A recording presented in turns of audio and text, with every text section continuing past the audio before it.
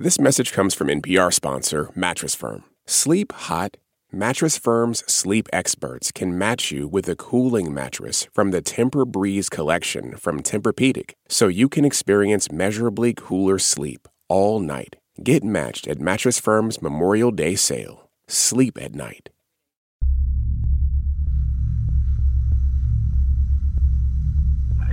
From Washington.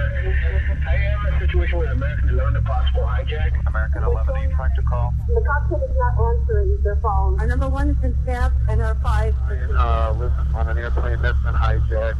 156-865. We have, I believe it is a Boeing 757. Can you see him up there, sir? That's confirmed. It looks like he's rocking his wing. He's rocking back and forth.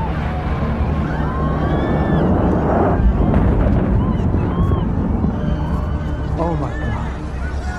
I can hear you.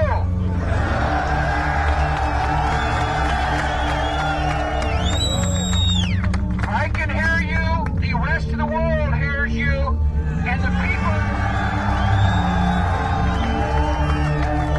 the people who knock these buildings down will hear all of us soon.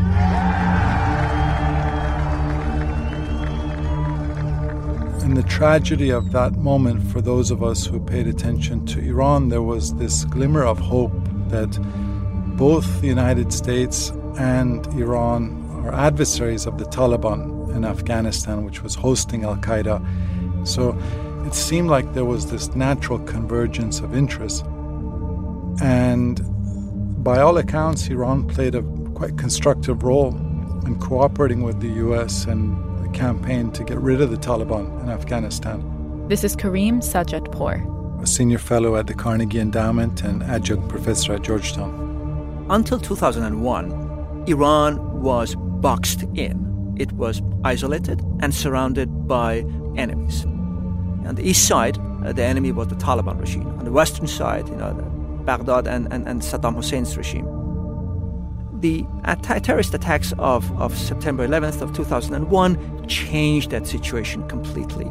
Because the U.S. would soon go after both of Iran's enemies. The Revolutionary Guard welcomed that development. The Revolutionary Guard is a military arm of the Islamic Republic of Iran. It's also called the IRGC. And there were secret meetings in Geneva.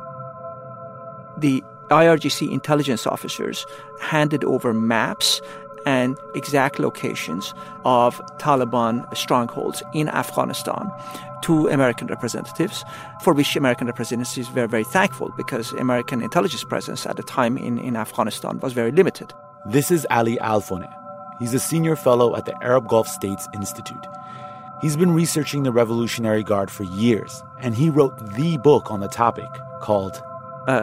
do you believe it or not? I don't remember it right now. I don't know. Iran Unveiled? Yes, Iran Unveiled. I never liked the title of the book. That's why I don't. There was this hope in the air that maybe there's finally an opportunity for U.S.-Iran rapprochement. Many Iranians were hopeful about that.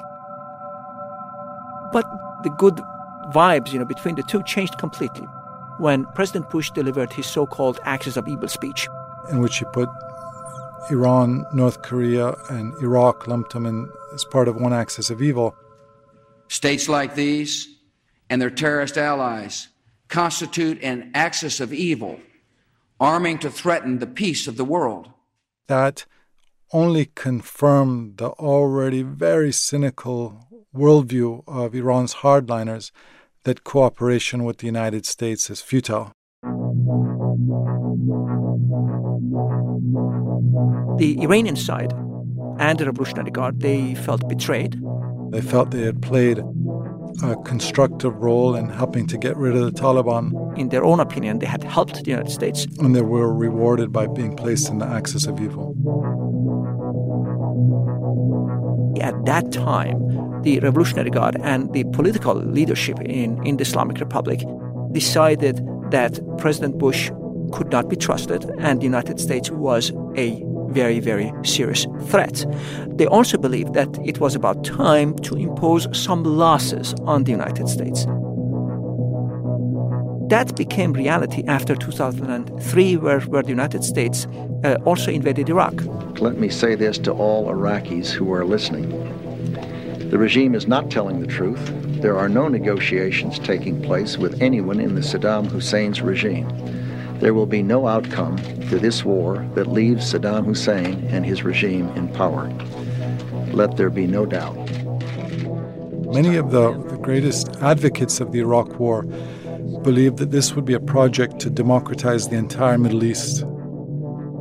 And that's going to immediately delegitimize the Iranian regime. It's going to delegitimize the theocracy in Iran. And so if you're Qasem Soleimani and Ayatollah Khamenei, you think to yourself, we will do everything in our power to make sure that the U.S. war in Iraq is a colossal failure. A U.S. airstrike has killed Iran's most important military commander. The targeted killing of Major General Qasem Soleimani. I think Americans have to understand how significant a figure Soleimani was in Iran.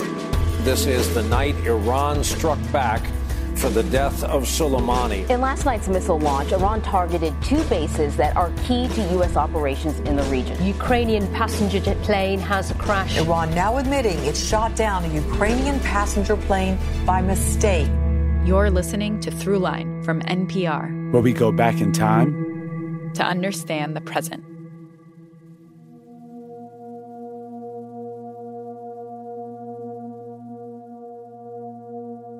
By now, you've probably heard the name Qasem Soleimani many times in the news. When he was assassinated, he suddenly became a household name in America. But for people in Iran, his name is not new. Soleimani was arguably the most important member of the Revolutionary Guard, which has been fighting direct and proxy wars in the Middle East for 40 years. It was designated a terrorist organization by the State Department in 2019, but that label doesn't capture its complexity or its immense power. The Revolutionary Guard and Qasem Soleimani embody both sides of the Islamic Republic of Iran's identity.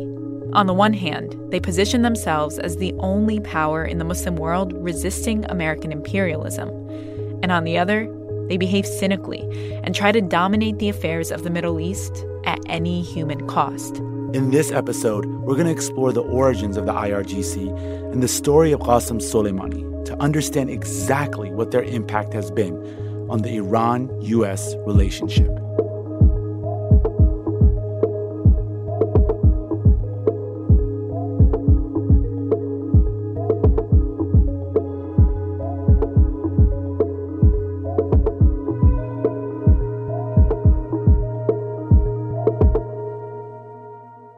Hi, this is Mariam from Iran, and you're listening to Throughline from NPR.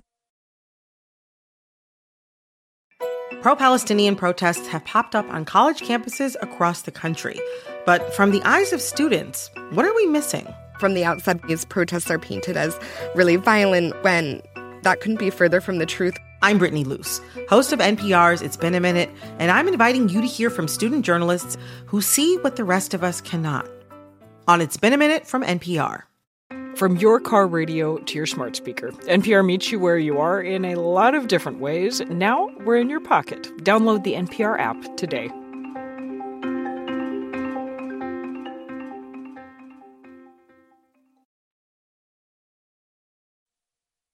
Part 1. The Goat Thief. This is the sound of Iran's supreme leader, Ali Khamenei, leading prayers at the funeral of Qasem Soleimani.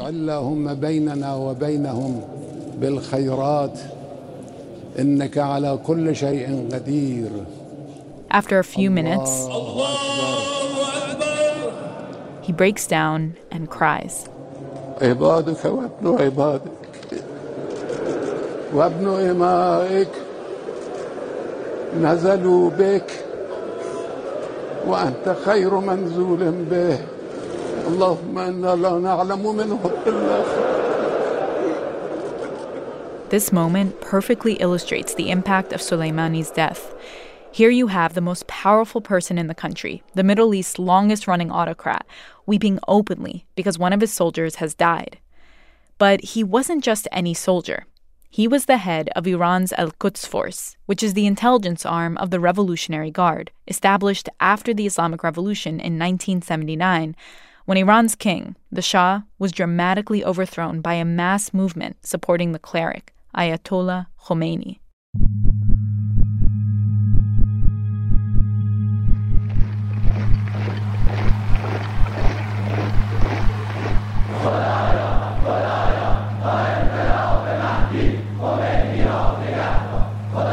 Ayatollah, do you know yourself whether your followers are armed? به ما گفتند که ما می‌خوایم مهیا بشیم من هم اجازه مهیا شدن را دادم. They have told me that they are getting prepared and I have given the permission to prepare themselves. Which means getting arms. But yes. The Revolutionary Guards were essentially set up in the immediate aftermath of the revolution because the Shah's military, which Ayatollah Khomeini inherited with the revolution, he was inherently mistrustful of them because he said, these are not my men. These were men who were trained by the Shah's government. And so, like most authoritarian regimes in the Middle East, they were extremely paranoid about the prospect of a coup. And for that reason, they set up this initially ragtag group of men they called the Guardians of the Revolution, Sepah Pastaran Enqilab, to be the protectors of the revolution. And even if you look at the name of the institution, the exact and word-by-word translation is the Army of the Guardians of the Islamic Revolution. In other words, the name Iran, is not even mentioned in the name of the organization. And in the logo of the organization, there is, a picture of the globe, not a map of Iran. So clearly, this group of Iranian revolutionaries perceived their own organizations as the vanguard of an internationalist revolution.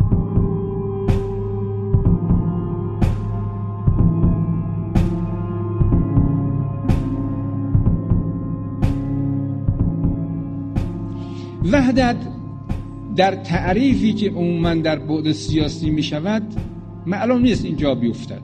This is Qasem Soleimani speaking. اما وحدت پیرامون اصول یک امر حقیقی است. باید بشود. مهمترین مؤلفه‌ای که در وحدت باید اتفاق بیفتد وحدت حول دشمنه.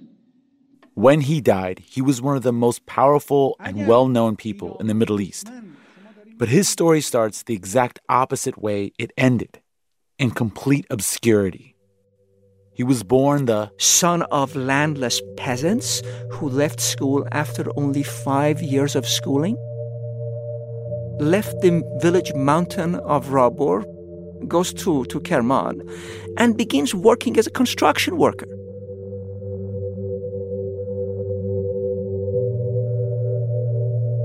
There is no record of Mr. Soleimani being a revolutionary activist prior to the Revolution of 79.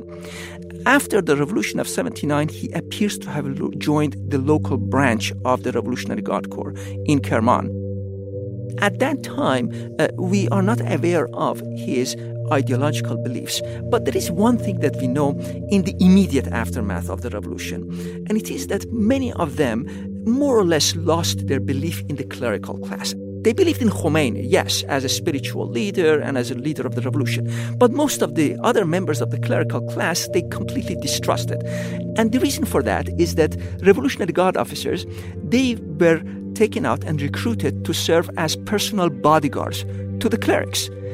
As personal bodyguards, they had to live physically under the same roof as members of the clergy. And when you live with people, you find out that not everyone wearing a cloak and a turban is a saint. You find out that someone who from the pulpit of the mosque is preaching against drinking alcohol perhaps enjoys a drink at home. Somebody who is railing against homosexuality may be interested in handsome young men at home. So the sanctity of the clerical class completely came down crashing. So instead of being overtly anti-clerical, the IRGC officer corps, including Mr. Soleimani, they developed an ideology which mixed Shia Islam and Persian nationalism, Iranian nationalism. So in that sense, they managed to combine the two, and this combination was so unbelievably potent that it managed to mobilize millions of Iranians. When Qasem Soleimani joined the Revolutionary Guards, he was very young, only in his early 20s, but he still managed to impress his commanders enough to get an important task, one that probably had an impact on him for the rest of his life. One of his earliest assignments was to go quell a Kurdish rebellion in northwest Iran. Because at the time, there was an anti-government uprising in Kurdistan. And if you see the photographs of that rebellion, they are incredibly violent. Approximately 10,000 Kurds died during that period, and I think that was his baptism into that kind of career. He saw terrible things with his own eyes, and perhaps he also engaged in acts which are difficult to defend morally. But at the time, it was perceived as necessity in order to preserve the territorial integrity of Iran.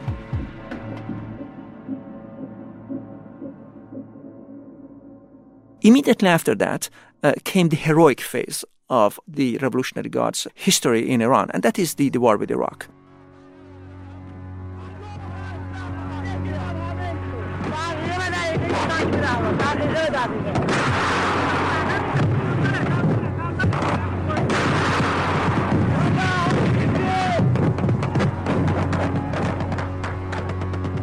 In 1980, Saddam Hussein invaded southwestern Iran, and the Revolutionary Guard forces were some of the first to respond. In the frontline cities, Iranian troops hurried to engage the invaders. Local resistance was led by Iran's Revolutionary Guards, who were fiercely loyal to Ayatollah Khomeini. What was initially this small ragtag group of men mushroomed into thousands of men.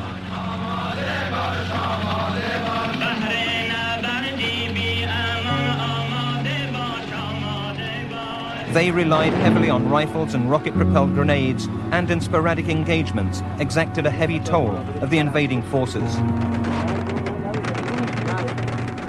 From their example stemmed the Iranian mood of self-sacrifice in a holy war. Iraq, in the beginning of the war, was occupying some of Iran's most important oil-producing areas. If Iran lost land to Iraq, the entire country would collapse. Even though the Iranian side was outgunned, they were able to push Iraq's military back to its borders in 2 years.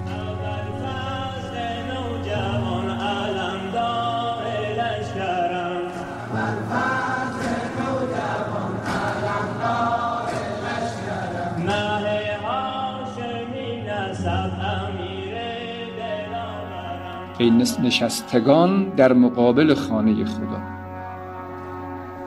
بی ایستادگان در مقابل دشمنان خدا.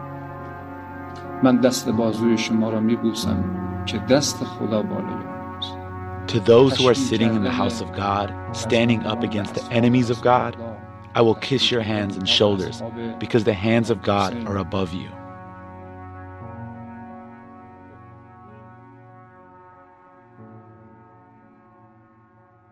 Qasem Soleimani became a Revolutionary Guard commander and began to build his reputation as a brave warrior. This is the commander who would be talking personally to all men that are under his command before each attack. And we are talking about the war, which most of all resembles World War I. It was trench warfare. You had at least 250,000 Iranians being killed in that war. He wasn't this commander who would sit in a bunker in Tehran and order people around. He liked to go out there in war zones and appear to be, a man of the people. And here you have one commander, a young man from Kerman, doing reconnaissance missions behind enemy lines to minimize the risk for men under his command. And I'm really emphasizing this because most of the people from Kerman, they were in the same division, and many of them were actually personal friends and sometimes family members of Mr. Soleimani. On one occasion, Radio Baghdad, which was transmitting programs in Persian language, made Mr. Soleimani a minor celebrity of the war. Because on one particular occasion, when Mr. Soleimani was doing a reconnaissance mission, this young peasant sees a goat. And he steals the goat, brings the goat back and prepares kebab, for his men. and Radio Baghdad apparently heard of this story and began propagating the name Soleimani the goat thief. من واقعا با تمام وجودم اعتقادم اینه که جنگ ما مملو بود از بهشتیانی که بهشت مشتاق دیدارشان. جنگیم. With all my soul and belief, I believe our war was full of those blessed souls who the heavens were ecstatic to meet. Soleimani the goat thief went on to fight for the entirety of the Iran-Iraq war, with almost no leave, repeatedly committing acts of bravery. By 1988, when the war ended, he was widely considered to be a war hero. He had this charisma which really engendered enormous loyalty and affection. And even after the war ended, he didn't, like many Revolutionary Guardsmen, then just enter the private sector and try to go off and get rich. Like, his entire life was the revolution and projecting Iranian power.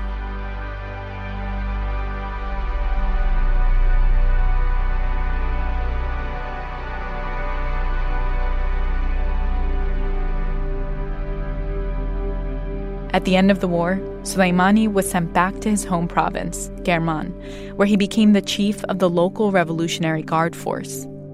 Kerman province is close to the Afghan and Pakistani border, and at the time in the 1990s, many Afghan and Iranian drug cartels were operating in those areas, transporting particularly opium from Afghanistan to Iran and from Iran to the international market. Mr. Soleimani became heavily involved in the fight against the drug cartels. Later, when Iran and Afghanistan, the Taliban regime in Afghanistan were almost on the brink of a war, the Quds Force was looking for a new face, for a new commander. And because Afghanistan was the primary threat to Iran's national security, the regime needed an Afghanistan expert. And Mr. Soleimani was one of those people. So that was the reason why he became the chief commander of the Quds Force. Qasem Soleimani, in the course of 2 decades, had gone from a completely unknown construction worker to the head of Iran's most important intelligence military organization. But this was only the first half of his rise, because just 3 years into his tenure as the head of Al-Quds Force, 9/11 happened. He found himself right in the middle of the action, helping shape Iran's response to an incredibly difficult foreign policy challenge. And in the process, he showed a more cynical, deadly face to the world.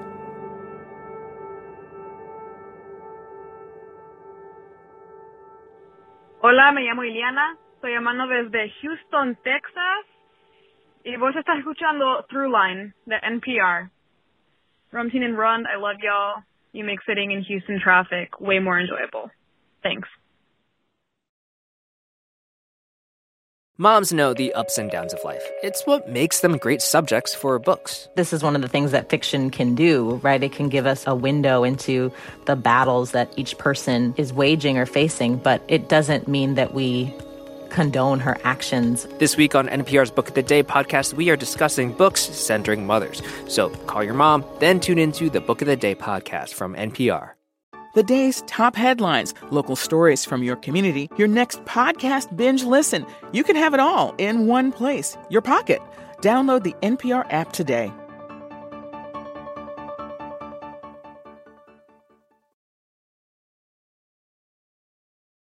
Part 2. Gospel of Chaos.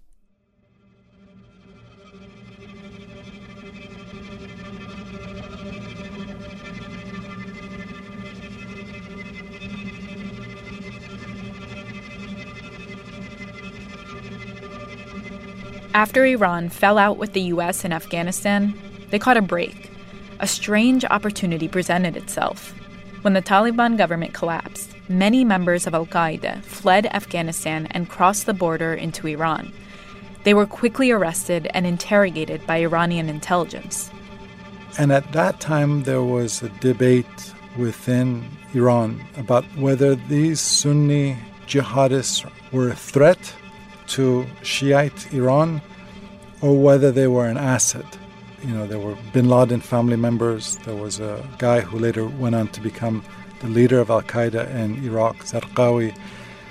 And I think Qasem Soleimani was unique. That was kind of his sinister genius in thinking, you know what, we can potentially use these folks. And Soleimani assigned 2 Revolutionary Guard commanders to essentially tend to their needs. They were given televisions, they were given money to build a library, their families were taken out on shopping outings. One of the most notorious al-Qaeda explosives experts, a guy who's still alive, he's still on the run, Saif al-Adil, he had access to this very posh gym in North Tehran in a neighborhood called Elahiyah, where he used to swim laps alongside foreign diplomats. And the children of Osama bin Laden affectionately called Qasem Soleimani Haji Qasem. They used to break bread together. My friend Siamak was tortured in prison. He was in solitary confinement.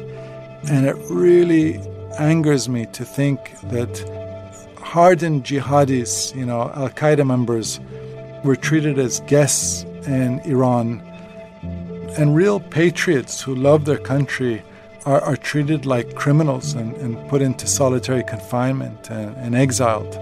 And I think that history is not going to reflect well on Qasem Soleimani when his biographies are written in the future. Now that Soleimani had these al-Qaeda fighters on his side, he had to figure out exactly how to use them. The way they figure out to do that initially is by taking these al-Qaeda jihadists and simply unleash them into Iraq, with the understanding that you guys go do what you do. Go after the United States. Car bombings, suicide bombings. And just a few months into the war, August of 2003, Abu Musab Zarqawi, the Jordanian al-Qaeda leader, he sets off these 3 major bombs, which essentially destroys the American experiment in Iraq in its infancy. One bomb hit the Jordanian embassy. Another hit the United Nations, which reduced their peacekeeping presence there. And lastly, Zarqawi conducted this car bombing against the major Shiite shrine, Imam Ali Mosque in Najaf. This was unheard of at the time, that someone would go set off a car bombing at a mosque during Friday prayers. This totally radicalized the Shiite community in Iraq, and it essentially pushed them into the arms of Iran and Qasem Soleimani, who said to the Shiites of Iraq, we can protect you. There's some slight parallels here with the way the United States fought the Soviet Union in Afghanistan in the 1980s, because the United States also supported these mujahideen, essentially the jihadists of their day, to go fight the Soviet invasion of Afghanistan, obviously not realizing that those folks would be the antecedents of al-Qaeda. Different conflict, same strategy. And you never understand until years later what is going to be the residual impact of these choices. Soleimani didn't just use Sunni extremists to cause chaos in Iraq. He also used Iran's money and influence to organize militias among his fellow Shiites in southern Iraq.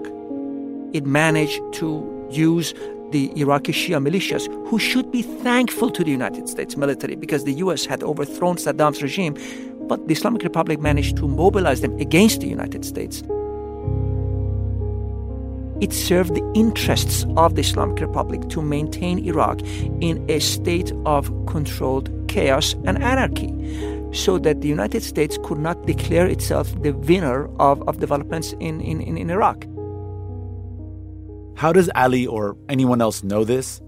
Well, one Iraqi Shia fighter, while being interrogated by American military intelligence, explained exactly how he worked with Iran. He would go to Tehran. He would receive bags of money, approximately $700,000 to up to $1 million, to form a group of fighters in Iraq. Al-Quds Force funded, equipped, and even trained Iraqi Shia militias on how to ambush and attack vulnerable American forces.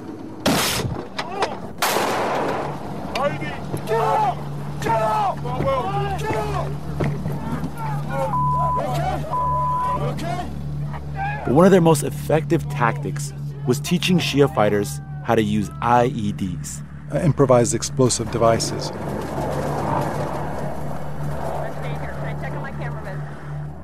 Which proved to be very effective in getting through, metal tanks and maiming and killing, injuring U.S. troops.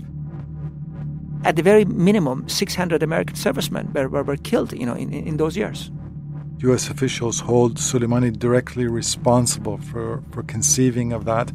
And that's why you have, one, if not two generations of American military forces whom, if you were to ask them, who is your worst adversary in the world, the person you see as the greatest threat to the United States? And even when Osama bin Laden was living and Baghdadi was living, they would have still said Qasem Soleimani. Mr. Soleimani believed that by imposing heavy losses on the United States military in Iraq, that it was possible to target the psychology of the American society. Every single time an American is coming home in a body bag, it would have an impact on willingness and support of the American public to preserve a sizable United States military presence in Iraq. And in some ways it worked. American public support for the war in Iraq waned as the conflict became more costly in lives and money. Slowly, the American presence in Iraq began to shrink. By 2011, the number of American soldiers there was a fraction of what it was just 5 or 6 years earlier. Emboldened by their success and fearing the downfall of allies in the Middle East, the Revolutionary Guard, with Qasem Soleimani leading the way, began to make moves beyond Iraq.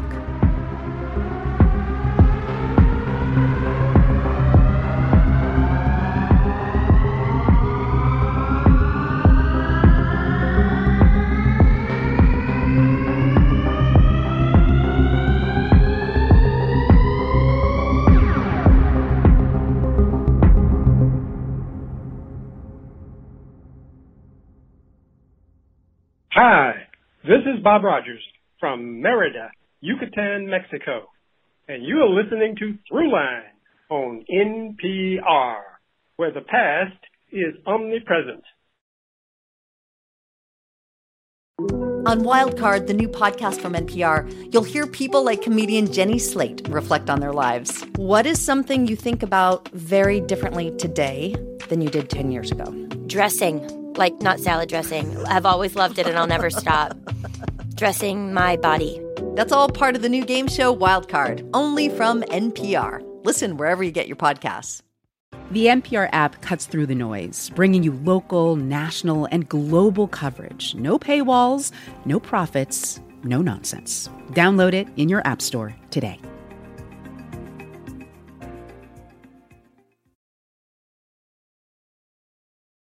Part 3. A String of Pearls. At least 20 protesters have been killed during marches in several Syrian cities. It's estimated that up to 1 million people have taken to the streets to challenge President Bashar al-Assad's rule. Protesters demanded the end of the regime, ripping down a statue of the president's father, bracing to see the reaction of heavily armed government security forces. The answer came quickly and violently.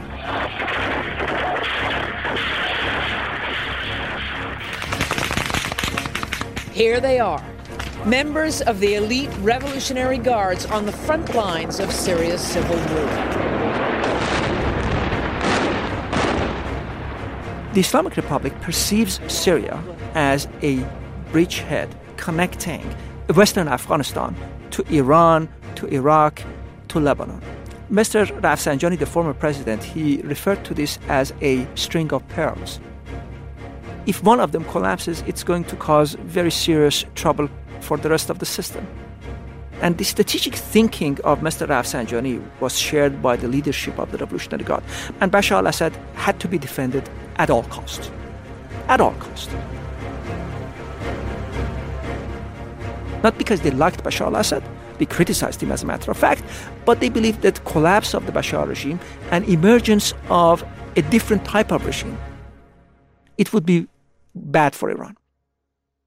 So the Islamic Republic began systematically to send first Quds Force officers, then deployed Lebanese Hezbollah, who did so rather unwillingly because Hezbollah's raison d'etre is to protect Arabs against Israel. But here they are going to kill fellow Arabs in Syria. So it was very embarrassing for Hezbollah, but they also felt that they had no choice. عملاً جبهه‌ای که ما داریم می‌جنگیم جبهه مثلا بگیم فرض دولت سوریه در مقابل مردم سوریه است، نه چنین چیزی نیست. یعنی خیلی از مردم هم این اعتقاد دارن که جبهه الان سوریه جبهه اسلام در مقابل کفره.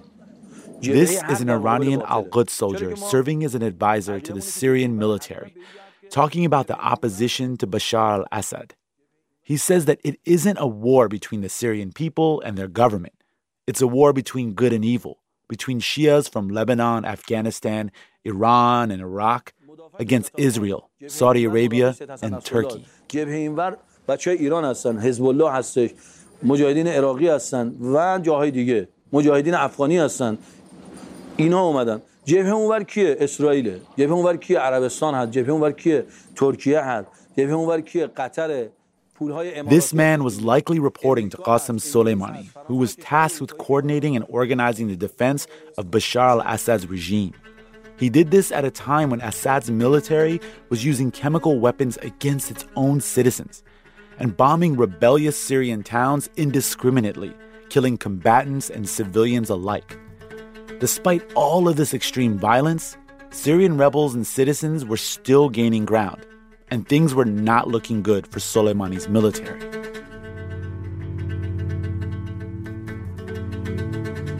After a few years, they were suffering so many losses that the Islamic Republic had to deploy other Shia militia groups in Syria. For example, Shia Afghans from the Fatimiyun division, different Iraqi militias who were already busy fighting the civil war in Iraq. Some of them were also sent to fight in the civil war in Syria. And at some point, of course, they were so desperate that Major General Soleimani had to travel to Moscow and ask Vladimir Putin for military support because they needed air support. And after that, things began to go very well for the Revolutionary Guard. The Revolutionary Guard commanders, they genuinely believed that Syria was a sensational success story. They won against all odds. The capital. While Damascus remains a target for armed groups in the region, local residents are without doubt. Bashar al-Assad has won the war. Of course we won the war, no one can argue with that. And as long as our president is in power, everything will be fine in Syria. The war in Syria not only provided the Revolutionary Guard with an opportunity to achieve military success on the ground, but unfortunately also gave them the opportunity to compromise themselves ethically and morally.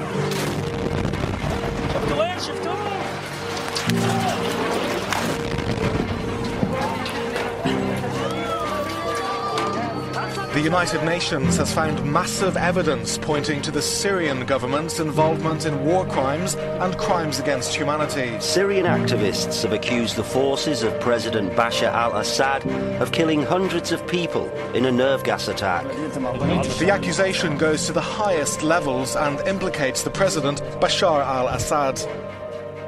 They are accomplices of Bashar al-Assad's regime, use of chemical weapons against the Syrian population. They're accomplices of the Syrian regime using famine against his own population as a means of controlling them.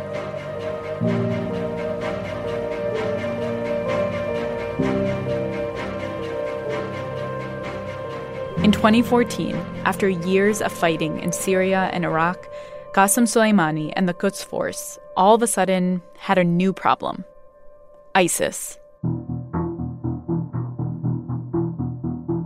And there's a logical question here.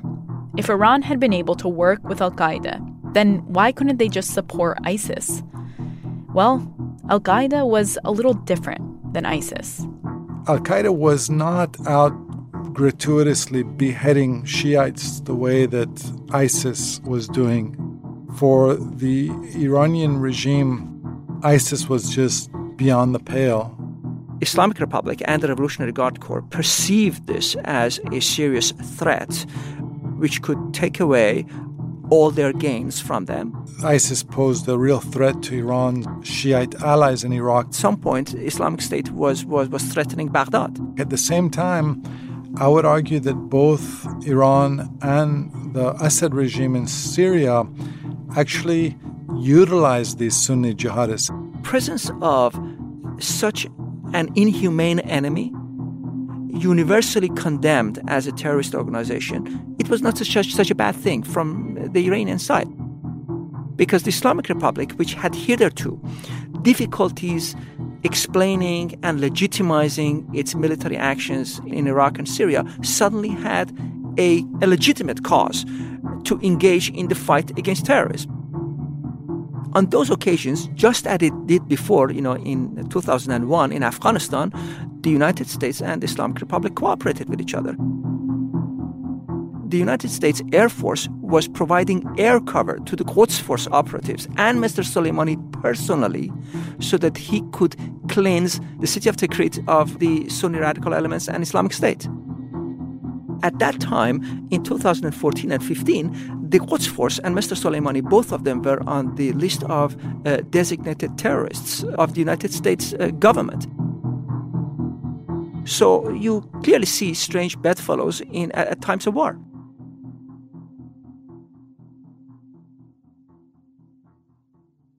And this is the moment when Qasem Soleimani became internationally known. The Revolutionary Guard knew his appeal.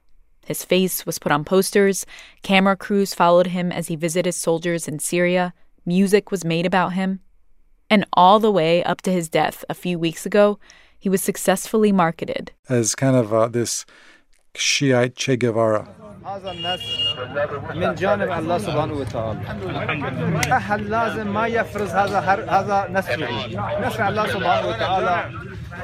This is footage of Qasem Soleimani speaking to al-Quds Force in Syria. His Arabic is actually pretty good.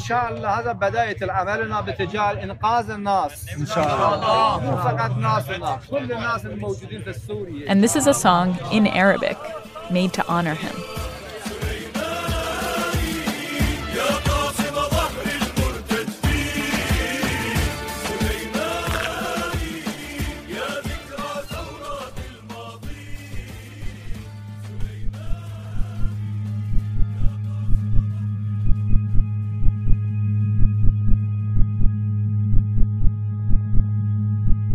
The late Major General Soleimani was a man with at least two faces. One face, that is the face of a young man who left his little village to go to the front to defend Iran against the invading Iraqi army in 1980. That very same individual, of course, also had another face. That face is the face of a general who cynically attacked and killed American servicemen in Iraq since 2003 and also, most unfortunately, engaged or was complicit in war crimes in Iraq and also in Syria. These two faces show the complexity of the individual. I respect the first one, the war hero, but of course I condemn the other face, which is that of a war criminal. And I think I have a somewhat different perspective here than many analysts of Iranian origin, because not only did I live in Iran, but I also lived in Beirut, and I would travel every couple of weeks to Damascus for a year. And so when I see the destruction of Syria, these numbers are not just a statistic for me, that 13 million people displaced, 600,000 people killed. I see Qasem Soleimani as being directly complicit in that horrific violence. This is frankly my problem with a lot of Iranians who comment on this, because I feel like they totally lack a self-awareness about, they only view him in this Iranian context, and they don't give a shit about the role he played elsewhere in the region. And I tell people, how would you feel as an Iranian to watch millions of Iraqis mourning Saddam Hussein?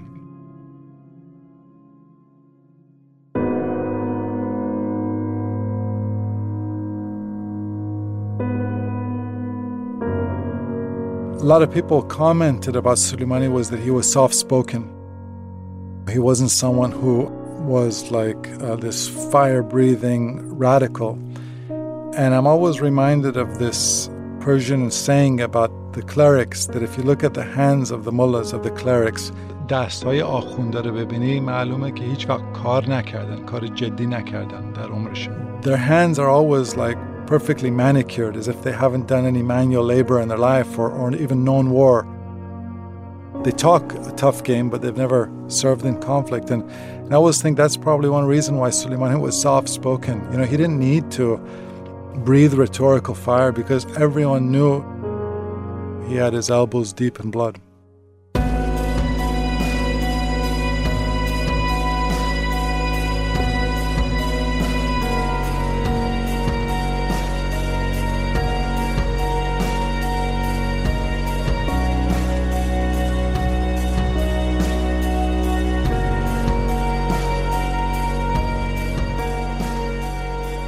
That's it for this week's show. I'm Randa Abdel Fattah. I'm Ramtin Arablouei. And you've been listening to Throughline from NPR. This episode was produced by me. And Jamie York. Lawrence Wu. Lane Kaplan-Levinson. Lou Olkowski. Nigeri Eaton. Fact-checking for this episode was done by Kevin Vogel. Thanks also to Anya Grunman, Aida Porasad, and Austin Horn. Our music was composed by Ramtin and his band, Drop Electric. If you like something you heard or you have an idea for an episode, please write us at throughline@npr.org or hit us up on Twitter at throughlinenpr. Also, we'd love your help with an upcoming episode. Tell us, what does astrology mean to you? And what's your sign? Let us know by leaving us a voicemail at 872-588-8805. And you might just hear yourself on our show. That number again is 872-588-8805. Thanks for listening.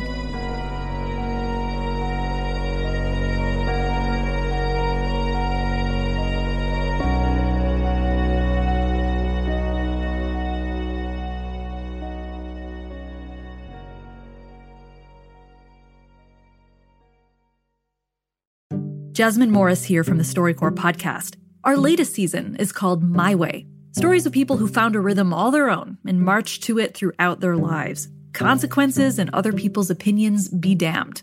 You won't believe the courage and audacity in these stories. Hear them on the StoryCorps podcast from NPR. Why is everyone so obsessed with traditional wives or trad wives on social media? This week, we're talking about the viral videos of women making marshmallows and mozzarella from scratch, and how behind the sheen of calm kitchens and cute fits, there's some interesting pessimism about our modern world. And that's worth digging into. Next time on It's Been a Minute from NPR. I'm Rachel Martin. You probably know how interview podcasts with famous people usually go. There's a host, a guest, and a light Q&A. But on Wildcard, we have ripped up the typical script. It's a new podcast from NPR where I invite actors, artists, and comedians to play a game using a special deck of cards to talk about some of life's biggest questions. Listen to Wildcard wherever you get your podcasts, only from NPR.